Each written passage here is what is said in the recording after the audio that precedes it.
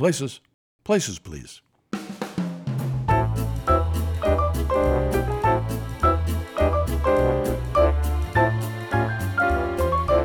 Welcome to Valley Stage Notes, all things theatre in the Valley. I'm Kevin Julian with my co-hosts Marna McClendon and Keith McClendon. Pat has been in local theater a long time, and she's going to be a fascinating interview.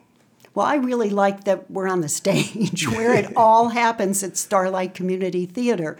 So for me, the fact that we're doing the interview here, that's fun. Yeah, and I guess I'm the lucky one who gets to interview her.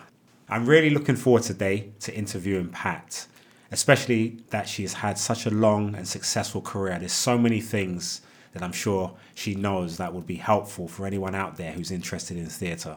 Well, I think you're right. She has been around, great experience. Last time I saw her, I think we were in pajamas together on Pajama Game.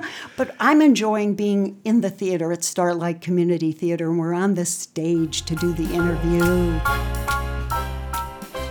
Well, we're delighted to be here today at the Starlight Community Theatre with Pat Drapac, an actress with a long and distinguished career. Welcome, Pat. Thank you. It's nice to be here.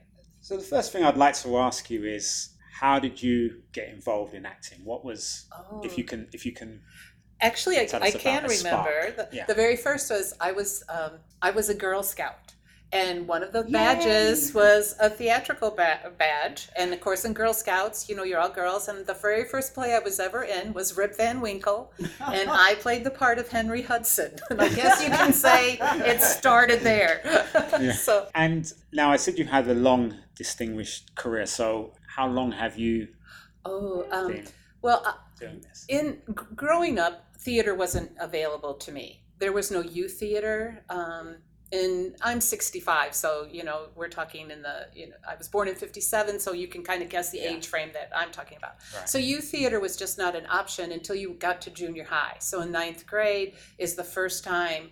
And I actually have to credit a counselor. I was on a fast track academic program, and I had one elective left, and it was a drama class. And this is a terrible thing to say, but in 9th grade, the kids who took drama were, considered goof off. They weren't theater majors. In 9th grade, how can you major in theater? You don't know. And I went to my counselor and said, I can't be in this class. And he's like, okay, what are you going to give up? What advanced science, math, history? Oh, I can't give it. Well, then you're in. And he said to me, you're going to learn a lot in this class. You need to approach it differently. You're going to learn how to public speaking skills. You're going to learn confidence in yourself. You're going to learn things that these other classes, and at the time I thought, he just doesn't want to change my schedule. Yeah. But it did prove to be, what he said proved to be true. I learned a lot from, and then just did acting from there on.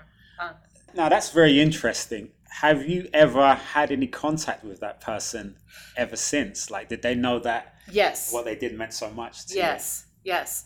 By the time when I got to college, then I even went back and said to the counselor, and I've always credited Mr. Guger, Doug Guger was my first drama teacher, with really creating the interest in me for theater and the things I could do and challenging me to do better. Yeah. So, yes. Okay, this question's got a few parts. So what would you consider your first play, or maybe your first professional one? Like, when was the moment when you knew, I am now an actress? Oh. Well, so you may have done it, I know, before, as you've mentioned, but when did you really feel, because this can be different for many people depending on their career. That's a very good question. I have to stop and think. I don't know that I've ever considered myself an actress, but I've always enjoyed it. And it's a very odd interest to have. Because unlike enjoying reading a book, you can pick the book up and read it anytime. You crochet, you knit, you play tennis, you can find somebody, shoot hoops by yourself. But in acting, you can't do it by yourself. Someone has to ask you. You have to prepare, you have to audition, and then someone has to say, yes, I select you to be in this role. So I've always enjoyed it. I never always thought I would, and trust me, I have far more turndowns than I do parts that I've gotten. So you do question yourself, like, am I good at this? Like, but I can assure you've made it. I mean, it sounds like you've done it for decades. So. Well, yeah, yeah. You'd like, and I think every actor would say they'd like to do it more than they have. Yeah. You know, Yeah. but I can honestly say, even parts I haven't gotten, I always go to see the show because I just love theater. I love to watch it. It's like my school. That's how I learn. I'm too old to go to college anymore to, learn special traits, but you learn a lot by watching. And I've never gone to a show that I've auditioned for where I haven't got cast, and I've never thought, oh, I should have been in that show. I've never thought that. I always go with appreciate, like, wow, that was really good. Like you see the whole ensemble, you see the final product. So it sounds to me you have a tremendous amount of resilience and perseverance. Now, where would you say you got that from? Because you said you've had more turndowns than yes, and I think with theater you have to understand there is a lot of talent in the Valley, and when you audition, you have to understand that there's just a likelihood that you won't be cast as you will be cast, and a lot of it is the total look. It's yes, talent is a big part of it, but it's also how you look. Like I know Dan Ashlock had referenced in another podcast as a director, it's about who shows up, and so if you show up at my age and a man shows up looking similar to I do in my age, we could very well be cast as husband and wife or as love interests. But if the majority of men who show up look younger than me, then a director looks at that and says, well, that doesn't look like a plausible relationship. They don't look like they're close in age or close in there's a lot of factors that go into that. So I think in resiliency, you just learn that it's not always about you, whether you get cast. You can't let it go to your head thinking you were the best. You might not have been the best. You might have been the one with less conflicts. You might have been the one who looked more. Well, no, it is all part of it, Right. like there's a lot more. Yeah. Yeah.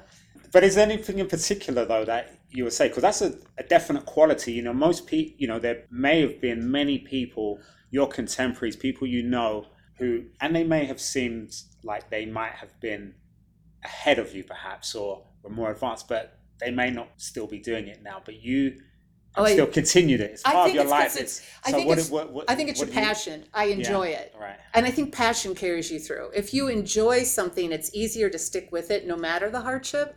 And if you don't enjoy it, it's really easy to give up even if it comes to you. Right. Even if it's easy for you to do if you don't enjoy it, Pat, you mentioned passion and the ability to get back into another audition, and you're always learning. But also I'm thinking, if you don't have the passion, the rigors of rehearsals and then tech week, you have to have the energy and the passion to just get through the mere schedule. Well, and I think if you don't have the passion, if you don't enjoy it, then it's easy to say, I don't want to do this again. Do you know? Okay. If you really enjoy something, you also know there are hardships with anything. Nothing's ever perfect. There's no matter what you do in life, no matter what you enjoy, it's not always easy street, but if you enjoy it, it helps you get through those more challenging times or difficult times, and you have to look at the final picture. Right, makes sense. Now, Pat, I wanted to pick up on something you said a few minutes ago, that acting is not something you do by yourself. Yes. Now, you did a one-woman show. Oh, yes.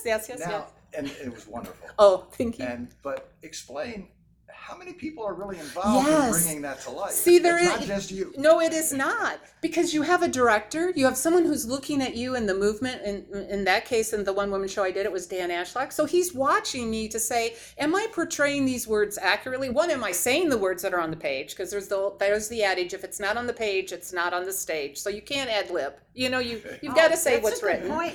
Yeah, and are you conveying what the playwright wants with that emotion? Some scripts will specifically tell you this needs to be done in this amount of time. This is not a funny, or this is humorous. Don't make this dramatic. Some playwrights give you very specific parameters that they want a certain passage, how they want that passage delivered.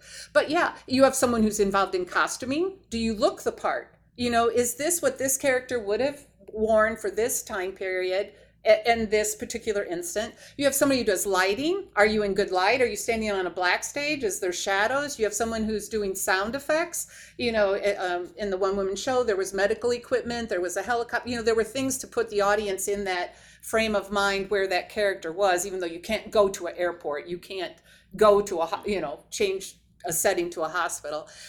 You've got people who do programs, you got people who do advertising, you got people who sell tickets, you got people who are running the bathroom and the concessions and greeting people at the door. So there is no one woman. Well, maybe there is if somebody does all that themselves. But I don't know who that is. You know? Not the bathroom. Yeah. I draw the line. No, I've cleaned the bathroom, so I guess I don't draw the line. But yeah. Have you considered any other roles within the theatre, but not acting, like managing, directing? Oh, I would never direct. Oh, I always say I'm a good little soldier. I really think you tell me what to do and I'll do it. And I've been a manager in my working life, and I'm kind of like, poor planning on your part doesn't constitute an emergency on mine. And I've been in a lot of theatrical shows where people don't pull their weight. And I have little tolerance for that, but I can resign myself to say, I'm not the director. That's the director's issue. I don't have to worry about that. Right. I just got to be the best little soldier. I got to do my part and do it well, enter when I'm supposed to, leave when I'm supposed to exit, and help out where I can. But yeah, I've never would want to direct. Too many variables. I would not deal well.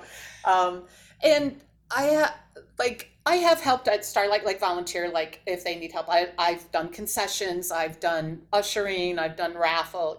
I'm like that, but I don't have the knowledge like to run a light board or to do sound or. Now, there's so many things you've said that are so interesting. I wish we could go longer, but I want to try and help Sure. lots of potential budding actresses and actors out there. So I think something I would like to ask is if you today could speak to the younger. Oh, yeah, the younger me. The younger you. Yeah. What advice would you give, knowing everything that has come after? Would it be something that I wouldn't change a thing, or? No, I would. Okay. Yeah. The younger me, I would have said, I would have gone back and told the younger me, take voice lessons. I have no musical background. I don't play an instrument. I don't read music, and I say I don't sing, but I can carry a tune, but it's not. I will never be in a musical or an ensemble. That. So I would go back to tell my younger self, take voice lessons. Because that would have been available to me. Yeah. And and maybe even dance lessons. Okay. Yeah. For other parts that you could portray. Yeah, and tying that into advice you would give to budding actors and actresses out there. Someone, let's say you were advising, hey, I'm really interested in acting or being an actress. I don't know what to do, how to get started. Are there any tips out there that you would give? I would say, depending on their age, I would say start out small. Start out at your local community theater. Be willing to accept an ensemble part or a small role. Learn the ropes. Learn what's all involved. And a lot of it is it's like anything in life. Practice. Yeah. The more you do it, the better you get, the easier it is, the more things you learn.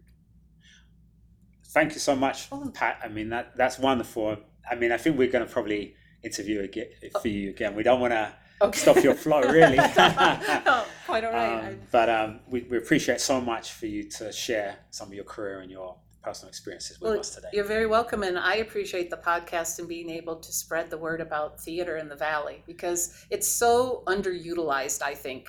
I've been to shows where there's not a lot of audience members, and I just really think that theater has such an important part in all aspects of society. So I just appreciate you promoting Valley Theater. Absolutely, and I mean, if you will, we'd be happy to give you the space to perhaps talk about a few things that you think could be helpful to improve things as you think. Yes, to have more people in the audience.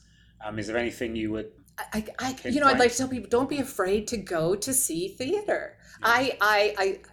I sometimes say it's like the dumbing down of America. We watch too much TV, and it's so flat entertainment, and it's not always educational. Not in all cases, but there's a lot on TV that just really is mundane. It doesn't really challenge your mind. It doesn't make you think. And theater is such a intimate experience, right? And I think I think there's the viewpoint that community theater is not good, is not worthy of being watched. And it's not true in the least, you know, but I think there's that concept that people think, oh, my neighbor's in a show, you know, like, yeah, okay, yeah. What can we say we're doing those 3 weekends? So we, but that's just my viewpoint. No, we hear you loud and clear, and we appreciate you sharing that with us, and we hope that does make some people a little bit more interested, be willing to step out and see something. Pat's wealth of experience and her love of the theater just comes across so well. It is a pleasure to talk with her. Her excitement is contagious. What really struck me about that interview with Pat was how she has stayed so humble despite all the successes and a long career. I mean, she almost sounds like an actress just starting, there's a freshness to it, just like, you know, if I don't get the gig, I'm just going to move on and do the next one. Yeah. And she mentioned that she's had more rejections than she's had parts, which I guess is true of any local actor.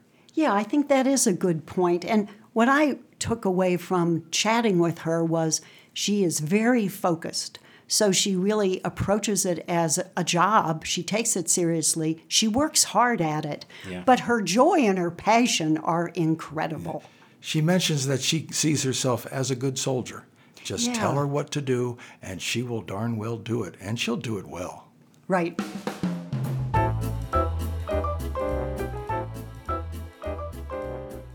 That was the episode that was. Tune in next week for another episode of Valley Stage Notes.